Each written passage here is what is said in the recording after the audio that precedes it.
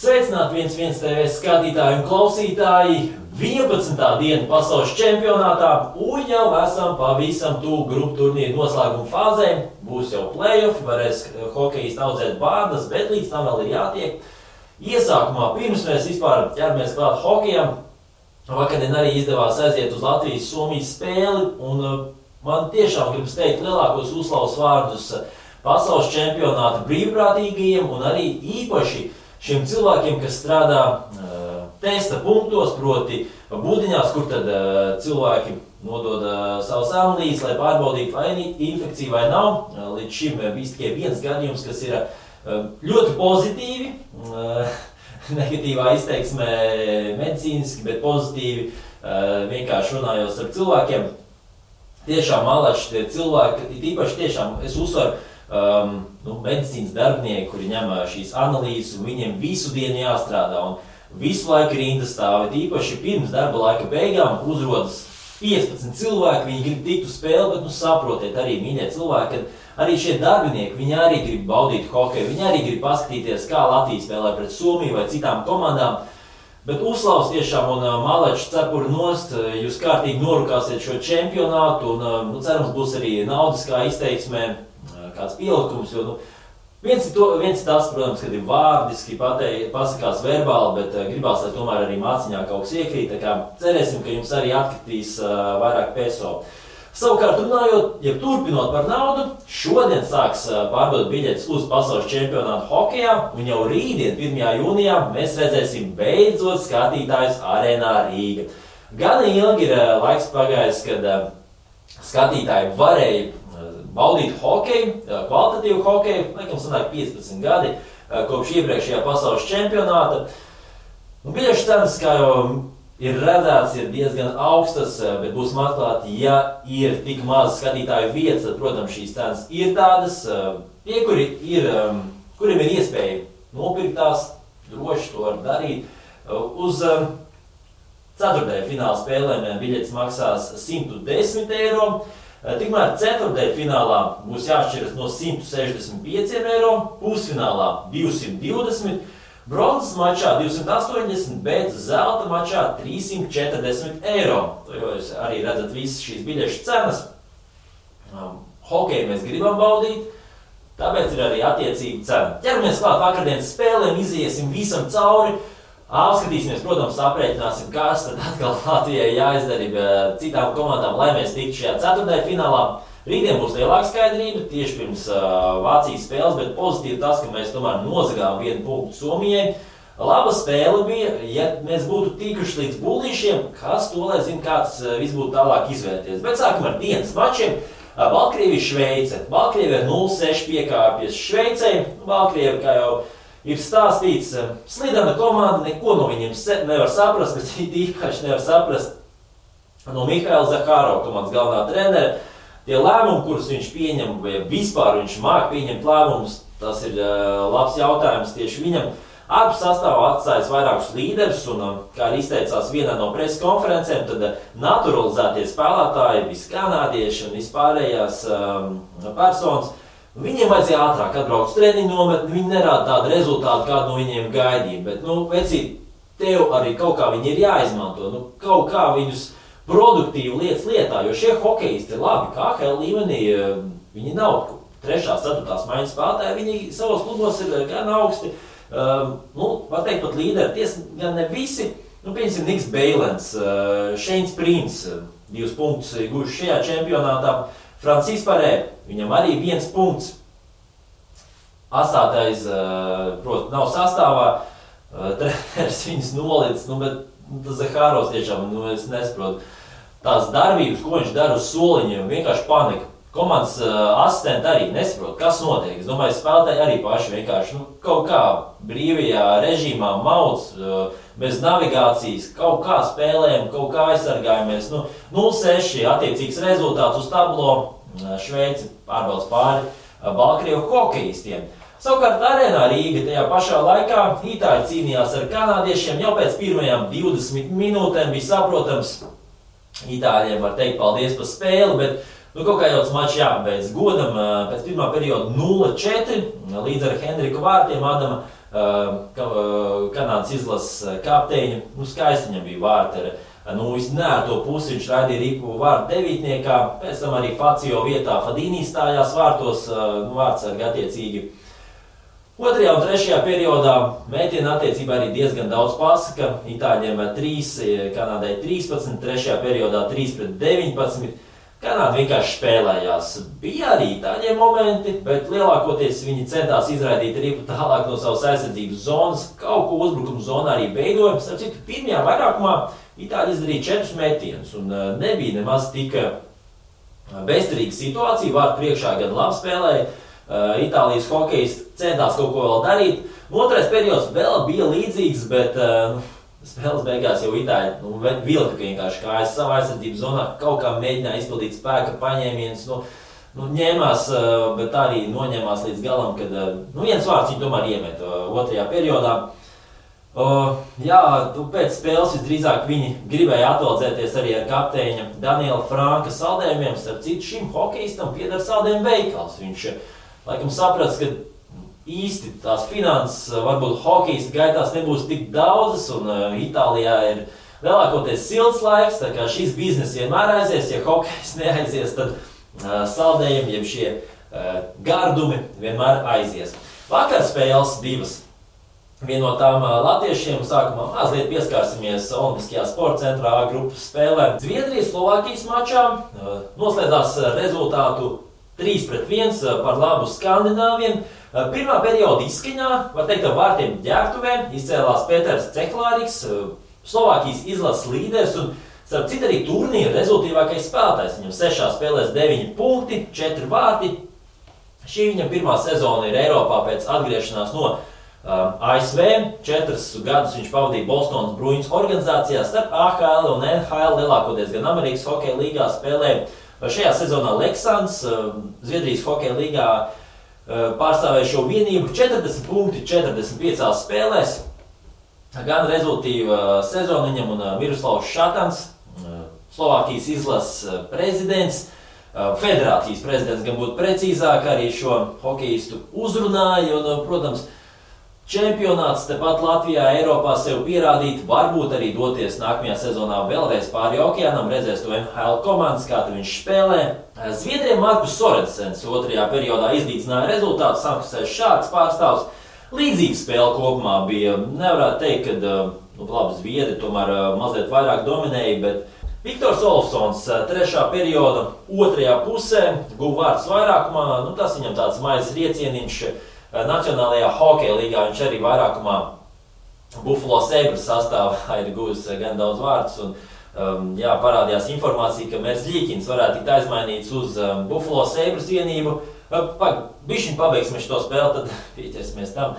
Pamatlaika izskaņā Slovākiem vēl nācās spēlēt 6-4. Viņi vārds bija noņēmuši, gājus pilnu banku, vajag izlīdzināt maču rezultātu. Īzaks Lundestorms pateica, veči, nebūs uzvara.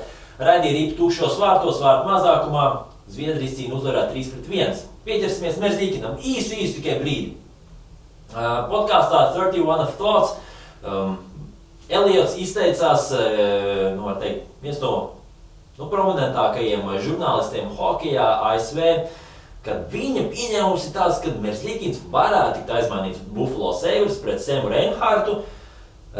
Tas ir pieņēmums, vīri. Tas ir tikai pieņēmums. Viņš ne uz nekādiem faktiem pat nebalstījās. Tas ir vienkārši viņa pieņēmums. Un uz to balstīt, ka Merzļikins varētu tikt aizmainīts, tas ir muļķīgi. Un es tiešām negribētu redzēt, lai Merzļikins nonāk tajā bēdu ielajā. Cerēsim, ka viņš nonāks kaut kur citur. Kanādas komandā, jo Kolumbusai arī tagad iespējamais nākamais komandas kapteinis Sedžs Džons pateiks, es šajā komandā vairs nepalīkšu, pēc nākamās sezonas viņam vēl ir viens gads līguma atlicis, tā kā šī komanda pamazām atkal brūk kopā, bet atgriežamies čempionātā Latvija-Somija spēle. Pirms šīs spēles pret čempionātu turētājiem, uzvarētājiem bija tāds mazliet šaubas, kā tad klāsies, bet īstenībā mača gaita bija ļoti laba, līdzīga spēle un tieši tāda spēle, kuru mēs gaidījām no Latvijas izlases. Diemžēl zaudējums papildu laikā ar 2-3, 4 sekundes pirms papildu laika beigām, tomēr ielaidām vārtus. nevar ne uz ko novelt vainu. Šajā situācijā Somija bija mazliet maķenīt meistarīgāk. Ja mēs būtu tikuši līdz bulīšiem, mēs zinām, ka pēcspēles metienos Latvijā vismaz šajā čempionātā īsti labi neiet. Matīsam Kiliniekam arī varbūt šī spēļu praksa nebija tik liela, tāpēc arī pēcspēles metienos tik pozitīvi neveicās. Jānis Kalniņš gan pieredzējis, varbūt būtu veicies citādāk. Pieķeramies spēlē, kā tur īsti bija.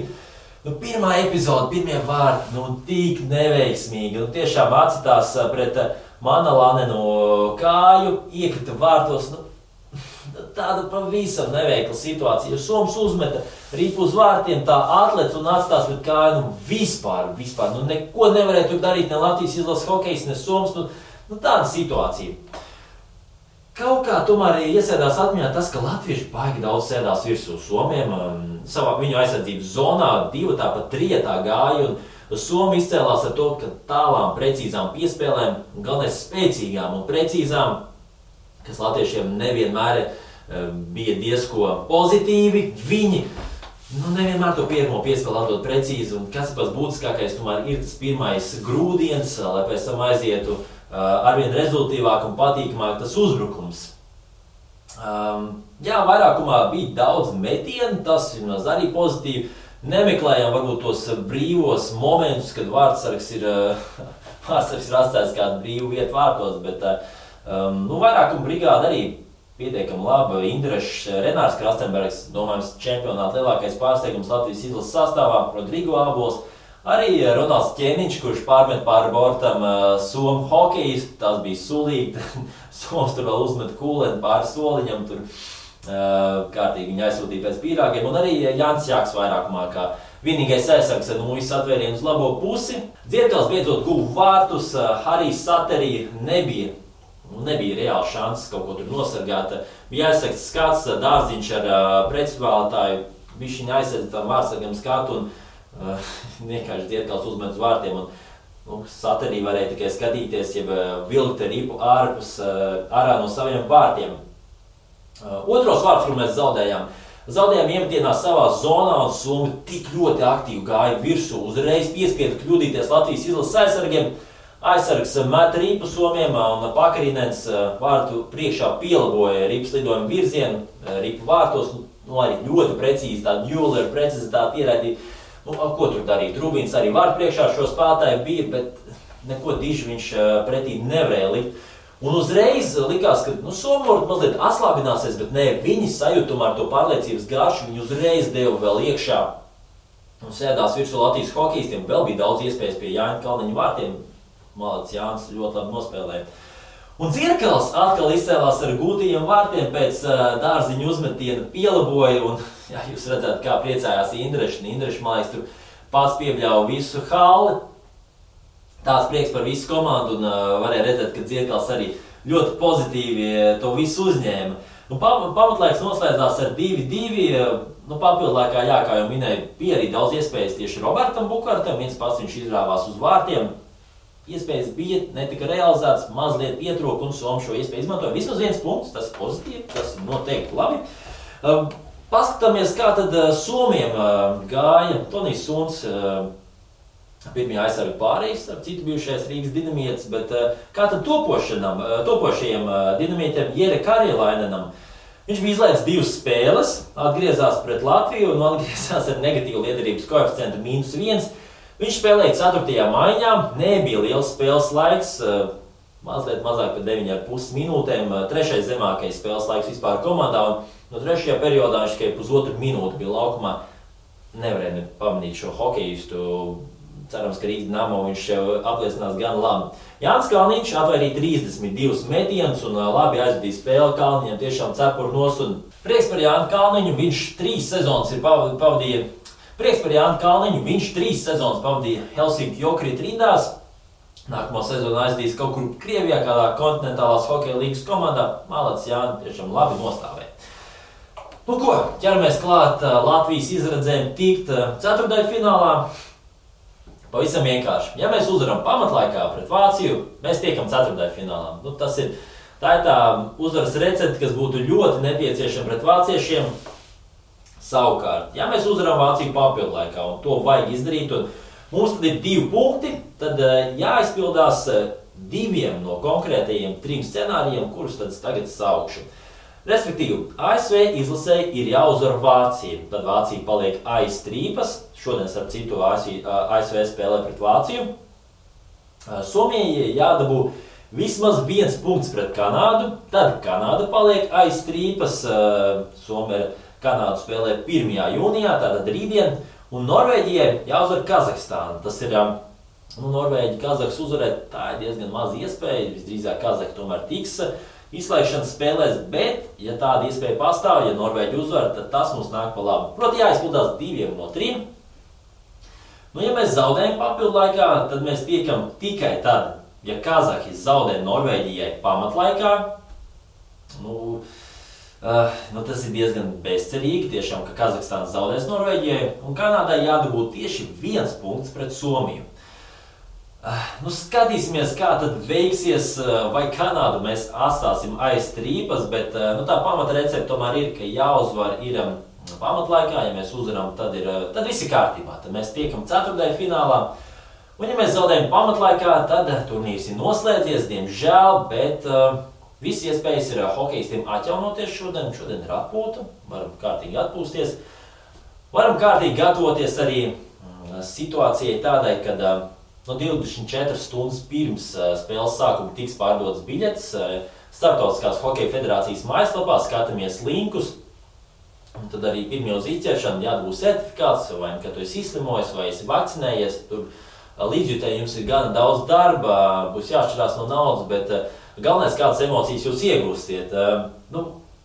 Pozitīvi ir tas, ka mums ir iespēja pret Vāciju, kad pēc šodienas tad arī mēs sapratīsim, kas ir jāizdara Latvijas izlasei. Pamatā ir šī uzvara pamatlaikā, tad mēs tiekam. Un mēs ļoti, ļoti ceram, ka Latvija tiks. Pēdējo reizi Latvija tika 4. finālā 2018. gadā Dānijā. Kopenhāgenā spēlēja pret Zviedriju. Zviedriju mēs zaudējām nākamajiem pasaules čempioniem.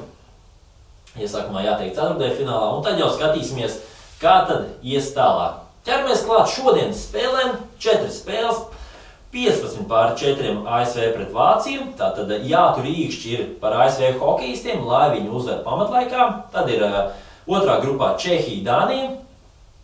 Starp citu nepieminēja Vācijai 4,6 koeficients un ASV mazliet par pusotru. Savukārt Čehija, Dānija 1,3 Čehijai un Dānijai 8.